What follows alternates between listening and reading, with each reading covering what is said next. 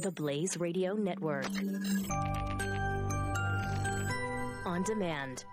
If you're in the market for a new mattress, Casper.com/rabbi should be the next website you visit. Casper created an obsessively engineered mattress at a shockingly fair price. It's one perfect mattress that's sold directly to you, eliminating the need to endure one of those commission salesman mattress stores with inflated prices.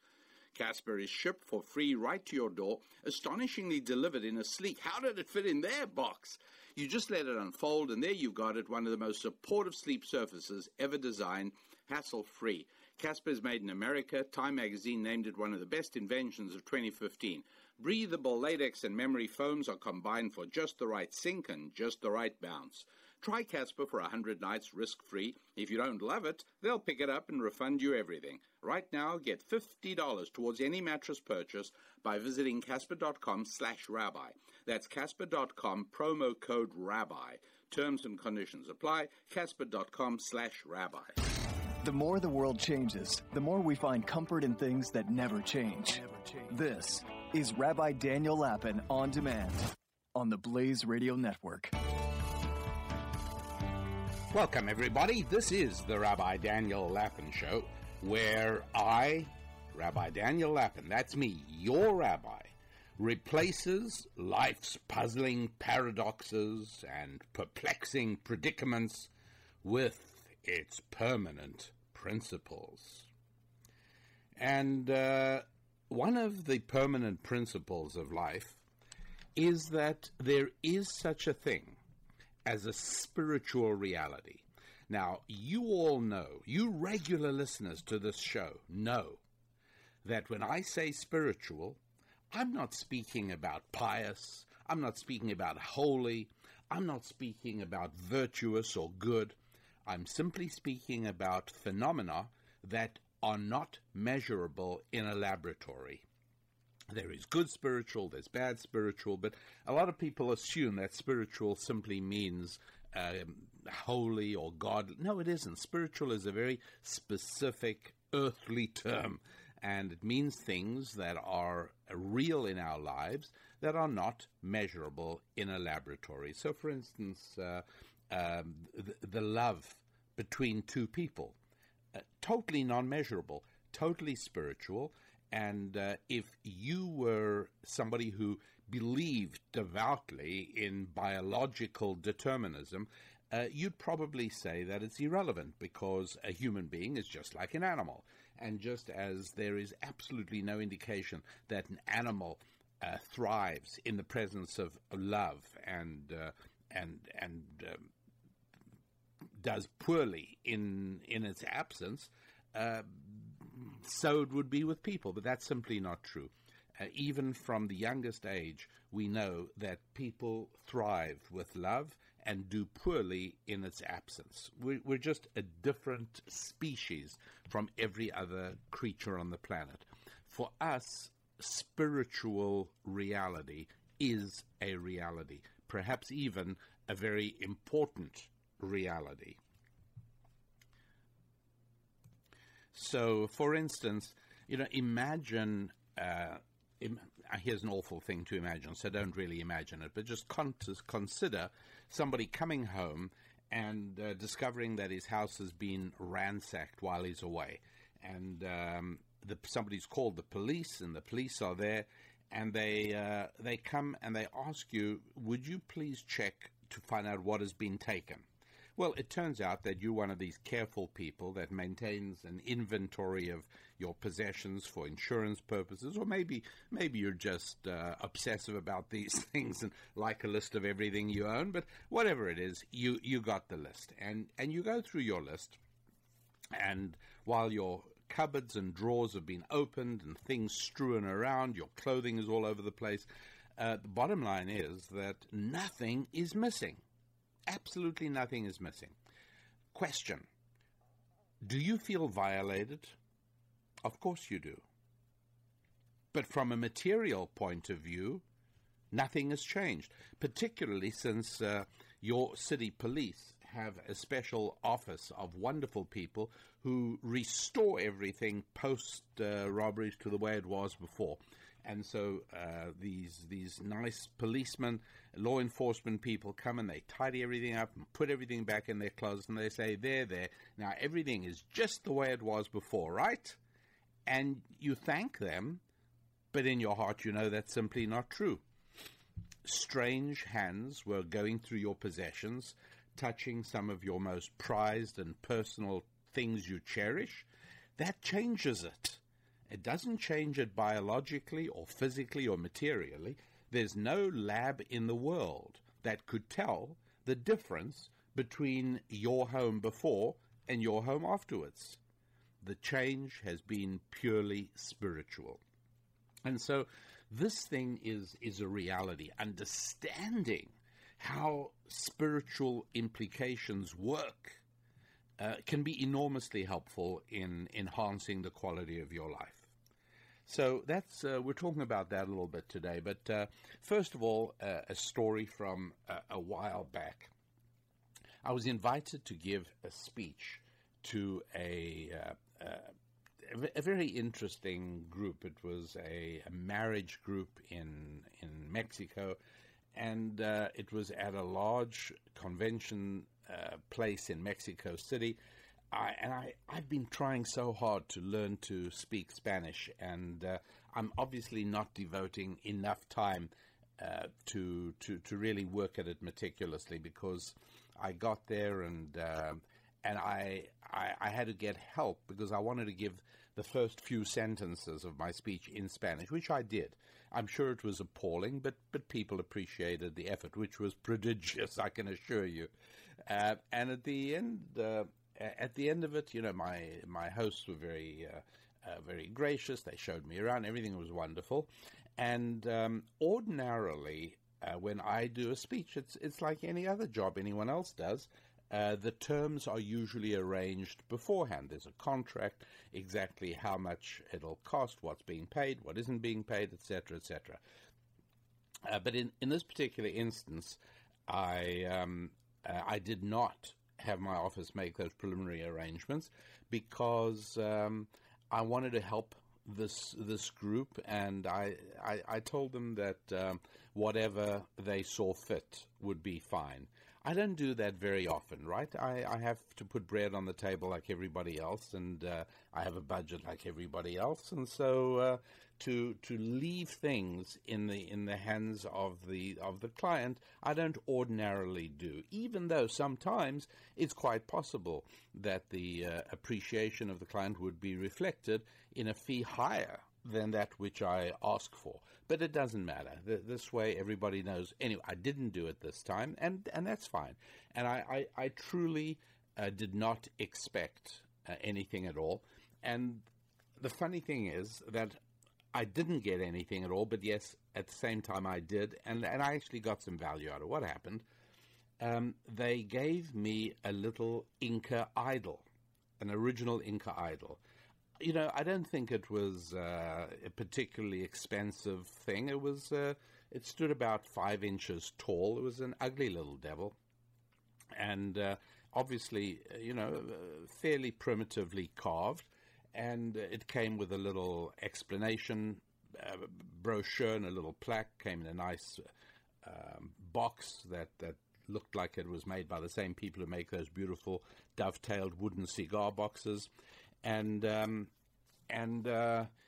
it's explained that this was an original, you know, this was found in one of the Inca, or maybe it was the Aztec ruins, I don't remember, and this used to be an object of worship by people who used to worship these little deities at the time, and so, you know, I'm sure that to them they thought, and they were very sweet. I mean, they were giving me something that was of local interest, and it, you know, probably had some value. I don't think it was particularly valuable. It was the sort of thing I think they probably found thousands and thousands of these things lying around in the jungle. At any rate, what happens is I take it, I fly home, and I gather my family around, and I say, look what I was given. I was given an idol. How often have any of you seen an actual idol? I mean, we read about it, right? We know that idol worship was prevalent. We know that Abraham's father, according to ancient Jewish wisdom, was an idol trader, an idol merchant. We know that idolatry is constantly warned against in the strongest terms in Scripture. And so I pulled out a Bible and I opened it to Exodus chapter 34, verse 13, and I read to my family, and all, we're blessed with 7 children. They were all gathered around, and they all remember this. The verse says, and you shall, when you come across idols, you shall smash them and obliterate them and grind them to nothing. And then I went to Deuteronomy chapter 12, verse 3, and I read that verse to them, where again, in the strongest of terms, we're admonished not only to avoid anything to do with idols, let alone worshipping them, but actually to smash them, pulverize them, obliterate them, and but generally end their existence, just the idol. Okay, so this is very interesting. And I said, we are now in the fortunate position of being among the very few people who are actually able to fulfill this commandment. There are 613 commandments in the 5 books of Moses, of which the average person is able to only fulfill, I don't know exactly, somewhere around about 20 or 30. And, many of them apply only to priests, many apply only to kings, many apply to men, many apply only to women. So as an individual, there's only a very small number that actually apply to you. This one applies to everybody, but after all, when in my life ordinarily would I have encountered an idol? What's more, an idol that I actually owned. It belongs to me. So we actually had a formal ceremonial idol destruction in the backyard, and in order to make sure that it didn't just turn into a sort of childish orgy of destruction, but it retained some spiritual significance, we actually even said a blessing, thanking the Lord for bringing us to this time and giving us this opportunity to fulfill an somewhat obscure and unusual commandment, in that we don't usually see it. Anyways, so there it is. We fulfilled the commandment. Why? Because this little object, by simple fact, by virtue of the fact that human beings worshipped it, they imbued this thing with a certain spiritual significance. And that spiritual significance clings to the object in exactly the same way that if I receive a letter from the woman I love, it's not just a piece of paper. It's different from an email. It's something she touched. Her pen wrote those words. It has a special, but what is that significance that it possesses? Purely spiritual. That's all. That's what it is. So I want to explain a little bit more on this. And some of you on the more astute side may know exactly where we're going with this. But when we come back, I'll take you there via the story of my Hitler medal, all of which leads us to a better understanding of spiritual reality and how the world really works. So, as usual, I ask you to visit the website to see if basically I'm walking you into my marketplace, into my booth, and I'm saying, hey, look around, take a look. I hope you find something you like.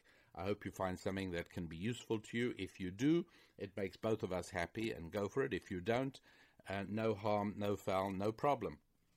So there it is, RabbiDanielLapin.com.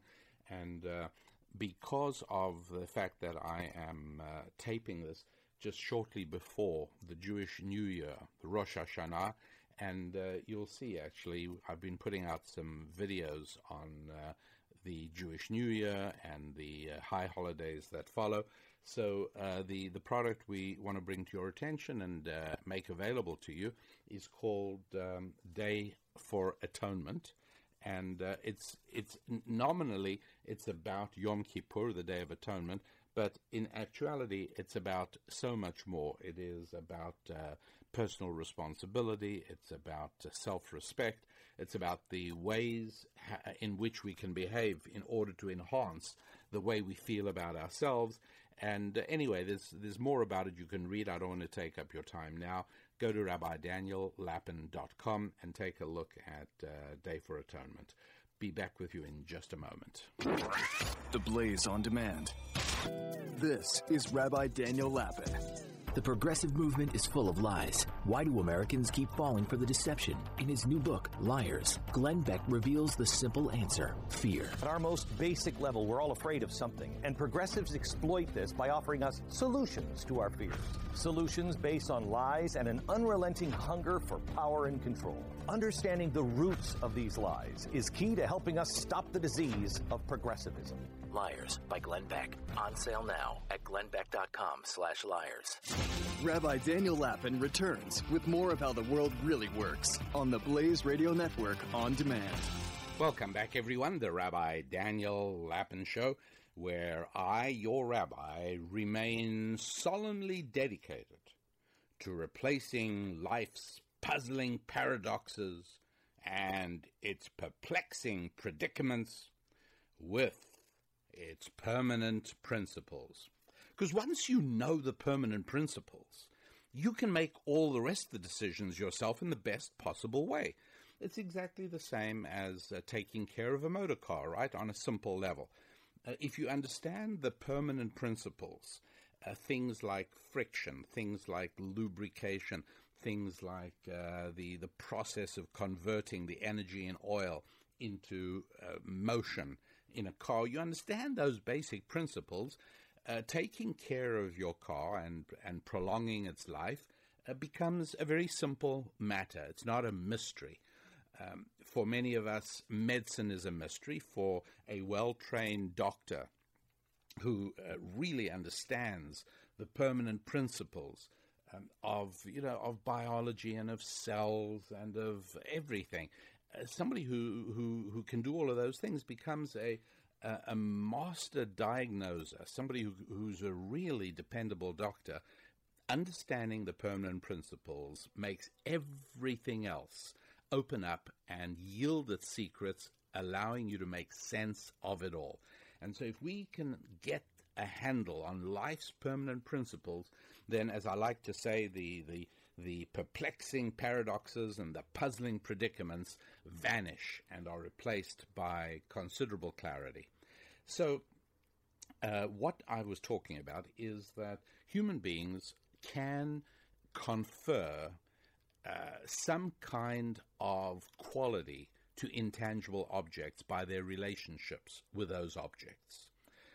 I wrote a chapter in my book, Buried Treasure, Life's Lessons from the Lord's Language. It's a nice book, by the way, and I don't want to verge too much into a commercial promotion there, but it's called Buried Treasure, Life Lessons from the Lord's Language. It's on my website. Anyway, I have a chapter in there about our dining room table.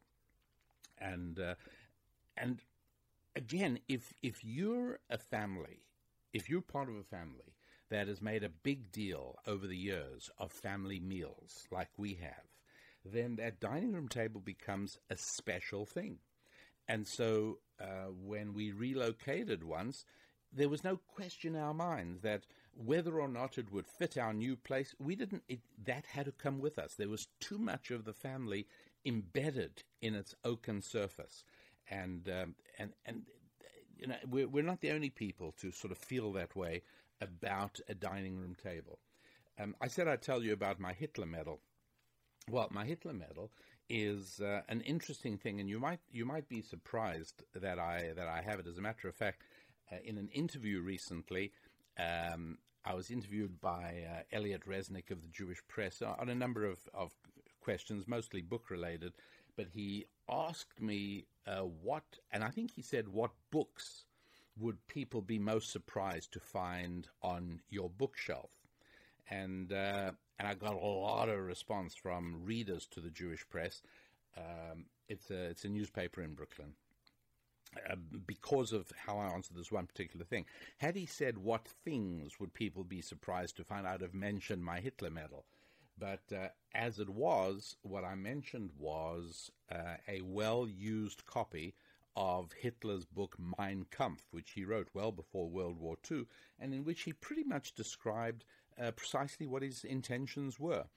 And I think the interviewer was a little puzzled as well, and I explained, and I said, look, the remarkable thing is that of all the Western pre-World War II statesmen, as far as I've been able to determine, only Winston Churchill read Mein Kampf.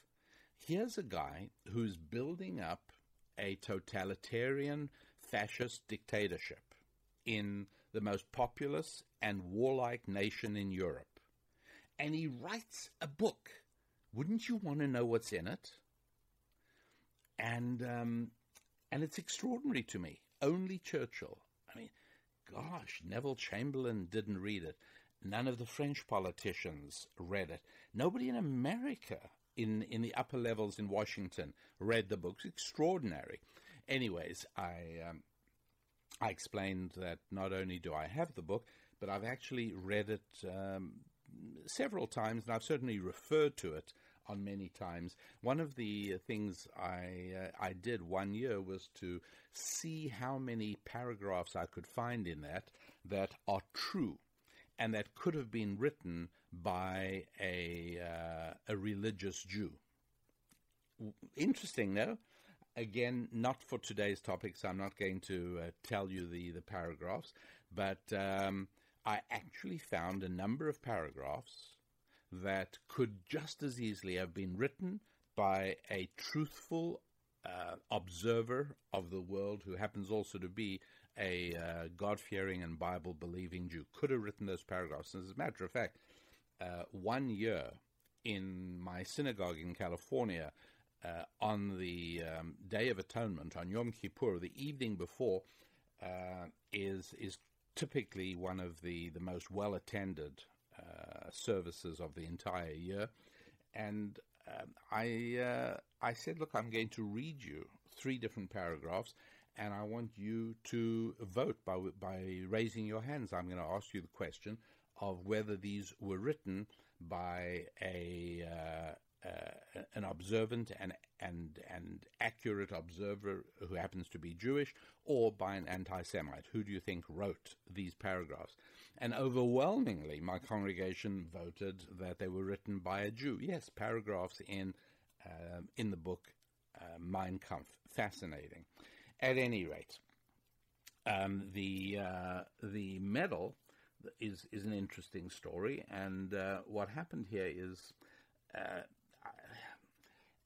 I was contacted by somebody, and I don't want to go into too many details right now on that, but I was contacted by somebody who whose grandfather or grandmother, his grandparents were in Germany. They were German. And, to what extent they bought into the Nazi philosophy and Hitler, he doesn't know. But he's always been uneasy about the family connection to Nazi Germany. And I'd explained to him before that, we don't carry that taint from our grandparents. It's just not, we are not responsible for things that our grandparents did. Bible says to the 3rd or 4th generation, etc., that sort of thing. So those are things for God to deal with. But in our interhuman affairs, that simply isn't the case. We don't blame people now for things their grandparents did or may have done. So at any rate, he then came to tell me, he had to speak to me, and he said, look, it's worse than that. In my family, there's been something passed down from my grandmother. I think it was his grandmother. I don't think it was his great-grandmother, but maybe it was. I don't recall exactly. I'd have to go check my notes. And he says, so any woman who had 6 or more children in the Third Reich received a medal from Hitler at a ceremony. They actually put out their hands, and Adolf Hitler put a medal in their palms. And it was a medal that a beautifully enameled swastika with engravings and decorations, and on the back signed, from Adolf Hitler's signature, engraved in the bronze on the back of it. He said, my grandmother, or maybe it was great-grandmother, received this, and it's been the sort of treasured heirloom in the family. He says, and I'm just feeling that it's bringing us bad luck. I just feel owning it is just not something for us. So I said, well, why don't you sell it? It probably has a little value. He said, no, because if I sell it, whatever bad qualities, spiritual qualities it has, gets transferred to the money, and so I'm benefiting from it. I don't want to do that. So he says, so I said, so how about just throwing it away? And I'm thinking back to the story of my idol. I said, why didn't you just destroy it and get rid of it? And he says, no, that wouldn't work either. I've got to, somebody else has to take it over. And so I said, look, I don't believe that that this thing can bring bad luck. But if you do, and if it would help you, I would be not only happy, I'd be grateful to take it from you. It's something I would very much want to have. And would you believe it? He with profuse gratitude, he gave it to me.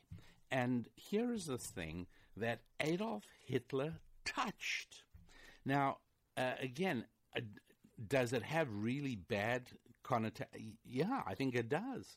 Does it have some spiritual weightiness to it on account of that? Sure, it does.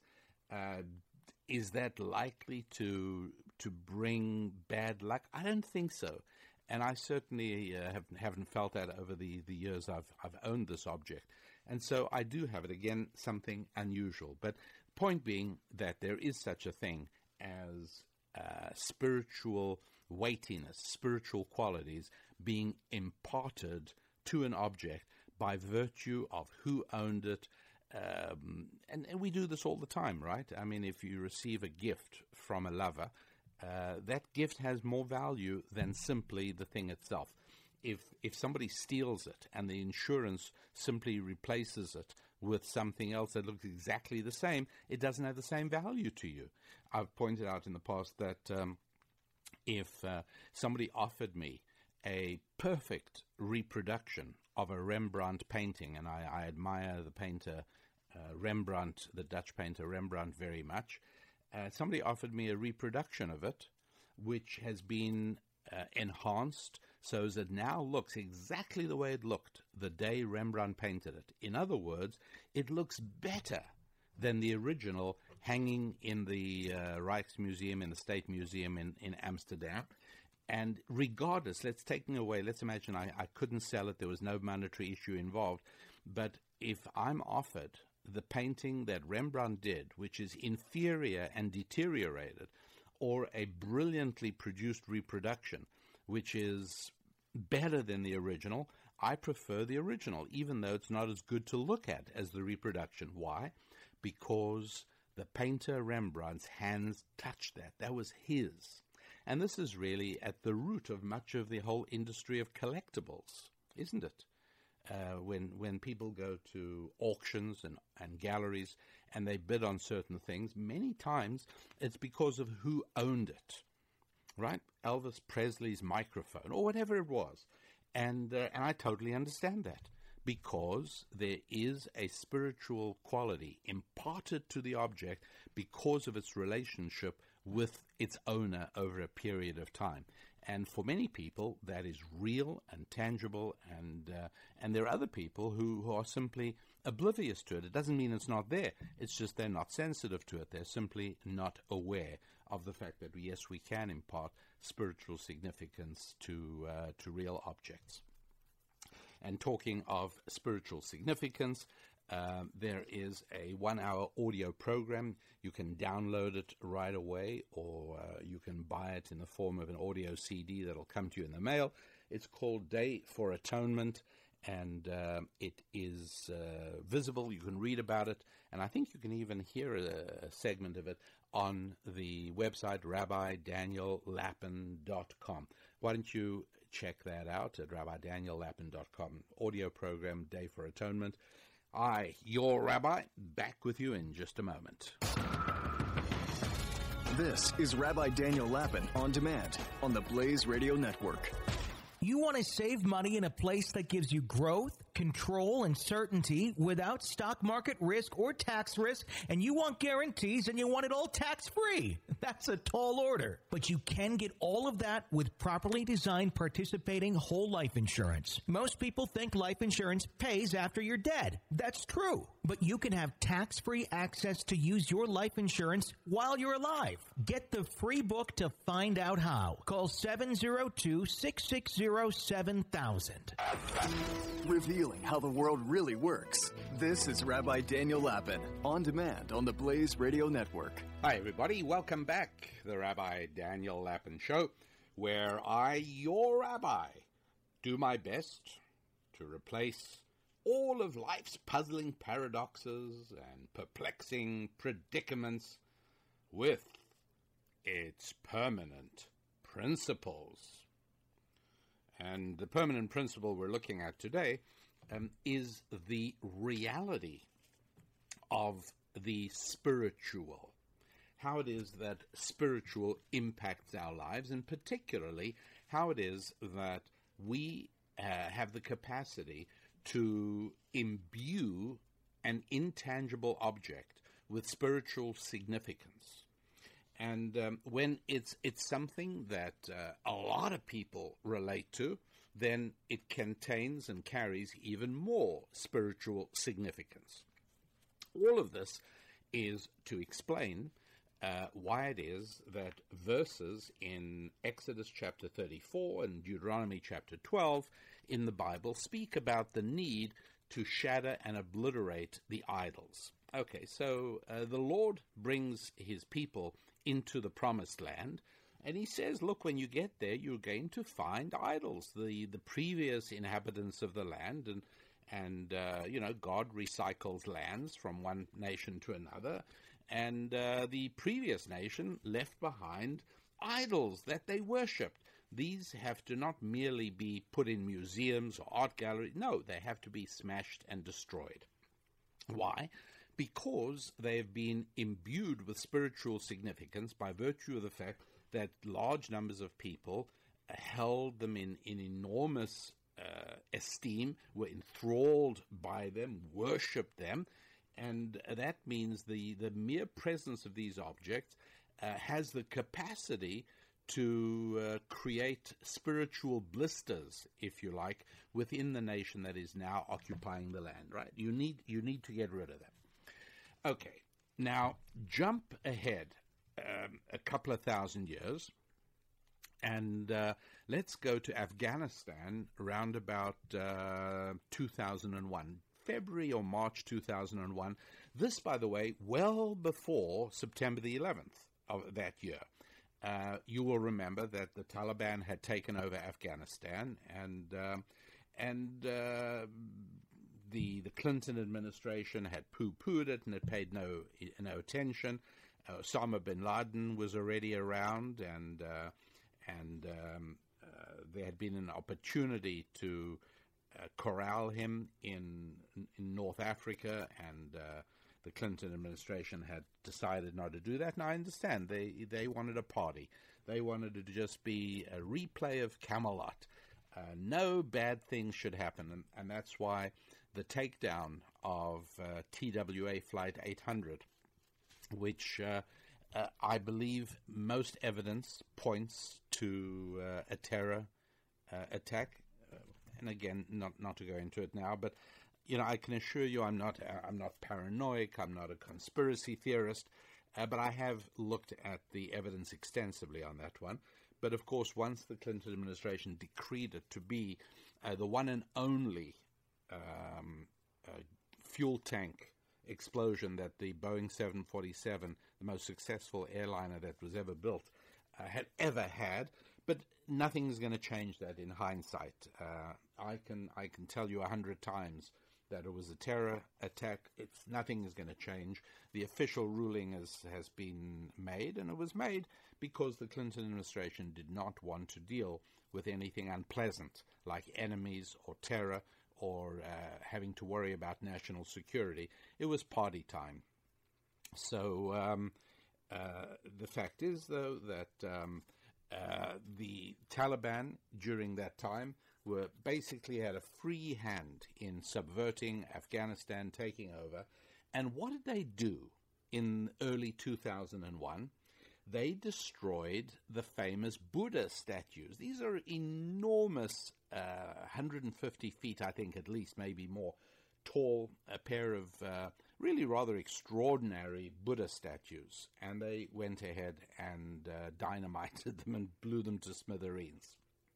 Well, there was outrage among the progressive left. Oh, people were so unhappy about that. Did they do anything? No, of course, they certainly didn't do anything, because the left believes that feelings are much more important than either thoughts or actions. Feelings are what really count. And so this was by no means the only destruction wreaked by the Taliban. You may remember Mullah Omar Mohammed, or was it Mullah Muhammad Omar, I think. The late Mullah Muhammad Omar had given direct instructions for any idols to be smashed. And the reason he smashed the Buddhas were that people had worshipped them. Now, you might say, well, here is our rabbi giving a free pass to the Taliban. I'm not giving a free pass to them. I'm certainly understanding where they're coming from, and heaven knows you're never going to be able to survive an attack if you don't have the faintest understanding of your enemy.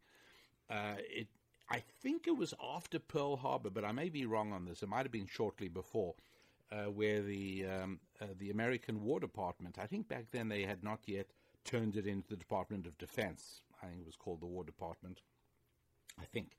And they commissioned a study of Japan. And a very interesting woman called Ruth Benedict went ahead and did the study for them, because they didn't understand Japanese culture, not one little bit. And there were people there who understood that if you don't understand them, you're not going to be able to fight them or defeat them. It's not going to happen. So she did the study, and then she turned it, by the way, later on, into a book with one of the most beguiling titles I've ever seen on a book. She called it The Chrysanthemum and the Sword. And it's for people interested in that period and what was going on and the analysis of Japanese culture, it was great. But the title I particularly loved because it expressed the fascinating interface between the aesthetic and the warlike. Right? Nobody would have ever written a book about Germans called The Chrysanthemum and the Sword. Right? The German people known for warlike ability, but hardly known for aesthetic. But Japan, flower arrangements, elegance, it's there. To this day you see it in Japan. And at the same time, war-making capacity, the chrysanthemum and the sword. And so that's what... so I'm simply trying to explain and understand not only who the Taliban were and are, but also Islam in general. So where did Mullah Omar Muhammad, or Muhammad Omar, where did he get this idea from, that you have to destroy idols? Well, like a whole lot else from the Bible. Distorted, changed, modified, but to some extent originally from there. Right, that was where Muhammad got a lot of his ideas from. Changed them around, confusion very often. For instance, in the Torah, a man is allowed to divorce his wife, and he's also allowed to remarry her, but not if she's been married to someone else in the interim. Okay, why is that? Well, it's intended to prevent legalistic orgies. Right? If that law didn't exist, I'd have the greatest business. I would buy a hotel, and I would set up a rabbinic desk at the entrance, and I'd invite couples to come on Saturday night. And when you walk through the door, I give you a divorce, and now you're divorced. And now the house is going to be filled with single people who can shack up. But you don't just shack up. You come back to me when you found the person you want to spend the night with. You come back to me, and I marry you. And so everything legal so far. You're allowed to divorce. You're allowed to remarry. The next morning, after you've had a pleasant night, you come back downstairs to my rabbinic table, and I divorce you from the person with whom you spent the night. And then you find your original spouse, retrieve him or her, come back to the table, I remarry you, and you go home. And everything has been kosher, everything has been fine, you've been a nice, good, religious Jew, following the Torah, accepting that you've behaved with abominable immorality. So that's why the Torah prohibits the remarrying of a previous spouse if the spouse has been married in the interim. The Quran Sharia law says you may get divorced and you may remarry your spouse, but only if they've been married to somebody else in the interim. In other words, as Muhammad was sitting around the campfire, and again, he was a camel guide, and who traveled? There was no tourism in those days. People traveled for business. Who traveled for business? Mostly Jews. And so Muhammad used to guide Jews on their business trips, and around the campfire at night he'd hear them talking, and he made notes or whatever, and maybe he just memorized. And with some distortion, these things found their way into the Quran and into Sharia. So no logical reason why you should only be able to remarry a spouse after they have been married to somebody else, but that's just how it is. At any rate, trying to understand what's going on. Yes, Islam took a lot of things in either somewhat accurate form or majorly distorted form from the Bible, and one of them was this law of shattering idols. And so it didn't come out of nowhere. In fact, until the present time, throughout the Middle East, to the distraught dismay of art collectors and aficionados and progressives everywhere, many old artifacts that the Muslim authorities deemed to have been part of idolatrous worship in the past are being destroyed and obliterated and removed forever. And people are really, really upset about that. And fine, I get that. And it's and to me personally, I'm sorry the Buddhas were shattered. I personally have no problem with them, but the idea of destroying something that people have worshipped, there is something to that. And what has this got to do with the destruction of Confederate statues? Well, I'm sure you see where that's headed, and I'm going to explain that just as soon as we come back. Over to the website, RabbiDanielLapin.com. While you're there, please make sure you receive our emails. You can subscribe to the weekly Thought Tools, Ask the Rabbi, Susan's Musings. We send out 3 emails a week. You can subscribe to one of them, 2 of them, 3 of them, or none of them, whatever you wish, but all of that's on the website. And also the best way to communicate with me, and I appreciate hearing from you, there are ways to send me notes on the website. You can also comment on any of the writings on the website and also read other people's comments, also interesting. All of that at RabbiDanielLapin.com, where you will find available to you a program called Day for Atonement, and it is a 1-hour audio program which speaks more about the spiritual powers that are a real part of our life and that we ignore truly at our own loss. I'm Rabbi Daniel Lapin, back with you in just a moment. Ancient solutions to modern problems. This is Rabbi Daniel Lapin, on demand on the Blaze Radio Network. Pat Gray. They're so intrusive at the grocery store. Do you want to contribute to the Boys Club of America? No. But it'll say your name, and it'll say you contributed $5. No. You want to contribute to the American Cancer Society? No, not at the grocery store. I didn't come here to give charity causes more money. But they're just trying. They're just asking. Pat Gray. Weekdays noon to 3 Eastern. Only on the Blaze Radio Network. With stories in the areas of family, friendship, faith, and finance, this is Rabbi Daniel Lapin Only on the Blaze Radio Network on demand. Hello, everyone. Welcome back. The Rabbi Daniel Lapin Show. Me, your rabbi, teaching as always on how to replace life's puzzling paradoxes and perplexing predicaments with its permanent principles. That changes everything. And looking at the permanent principles behind everyday occurrences, yes, absolutely. I know that we've all had it up to here with the removal of Civil War statues. Many people are predicting the insanity will continue with the removal of statues of Washington and Jefferson. And in fact, anybody who back in the day might have owned slaves, which was a large number of people, we see this going on all around us, and to criticize it is to risk being labeled a racist.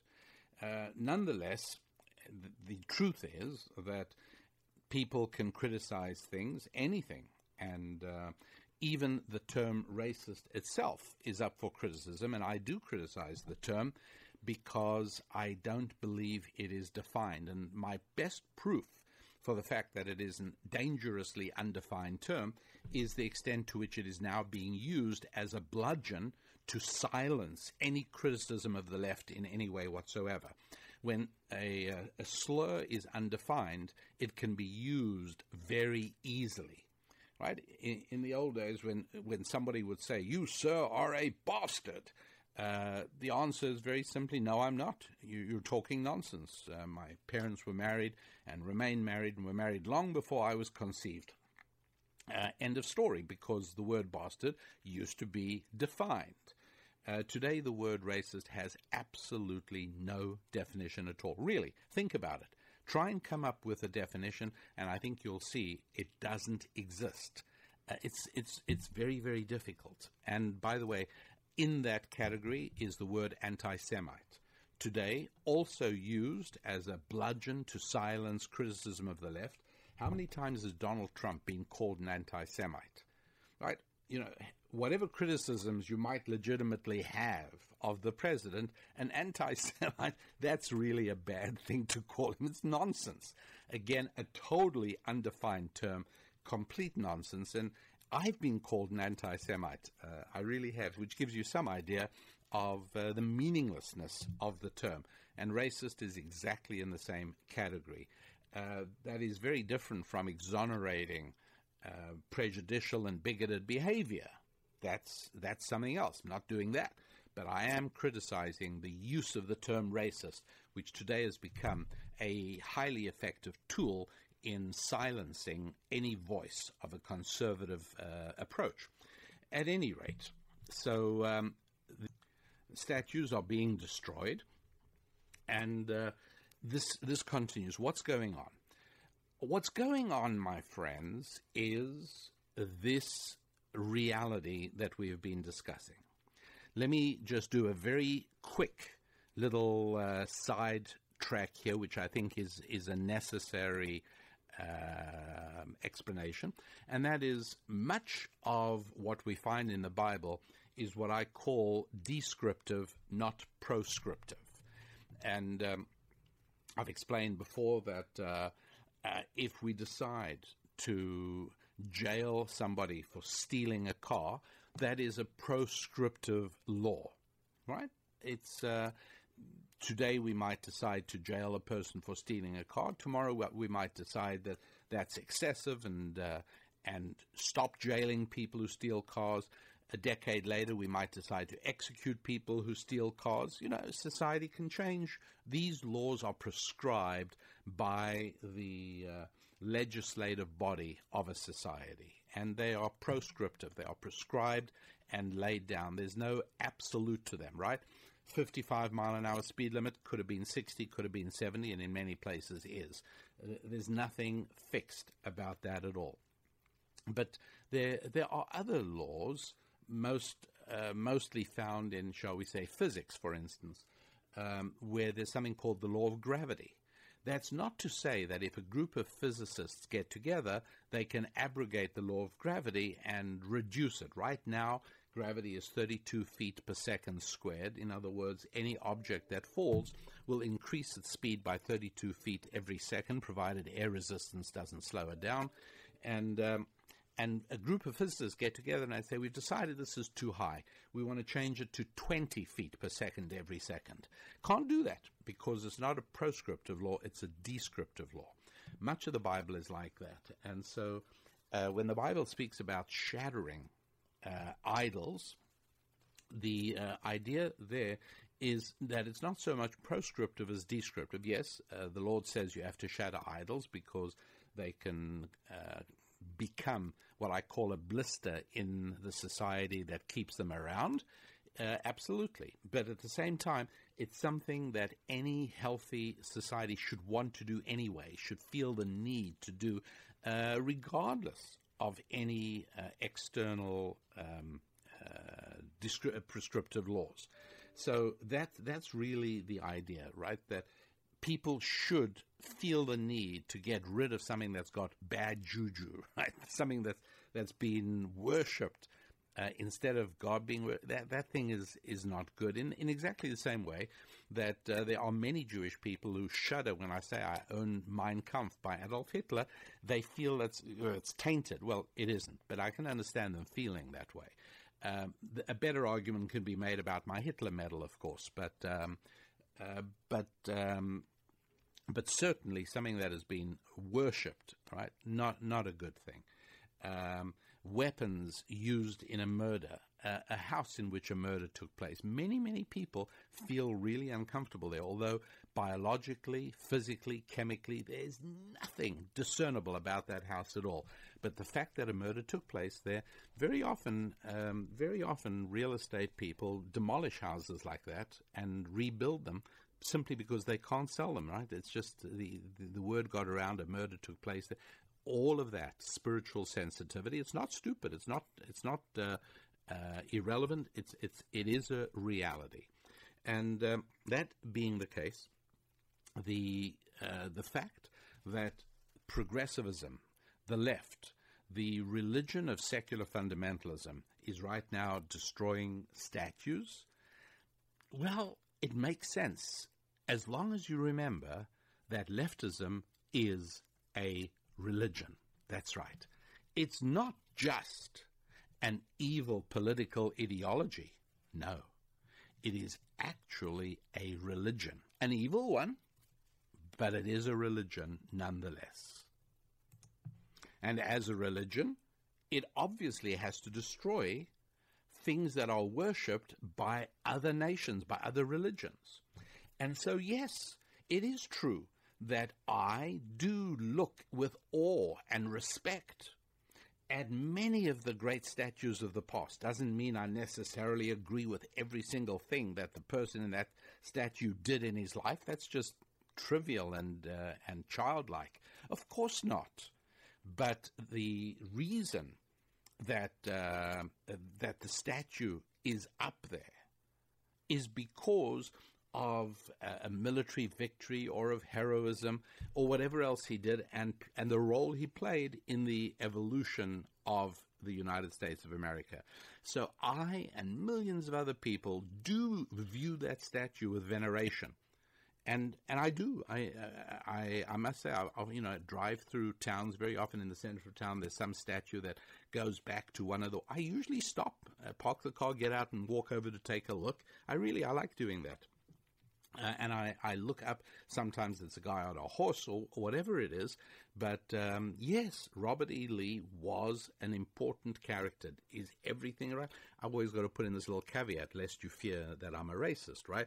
Do I agree with everything he did? Of course not. That's not the point. But I fully understand that the religion of secular fundamentalism needs to destroy and get rid of that statue. Clearly, I get that. Of course. All right. Why is secular fundamentalism a religion rather than a political philosophy? That is something I will explain, I hope, in the very next show that will be doing for you next week. But until next week, all I can do for now is to wish you a wonderful week of good health and prosperity. And until next week, that's it. I'm Rabbi Daniel Lapin. God bless. This is Rabbi Daniel Lapin On Demand on the Blaze Radio Network.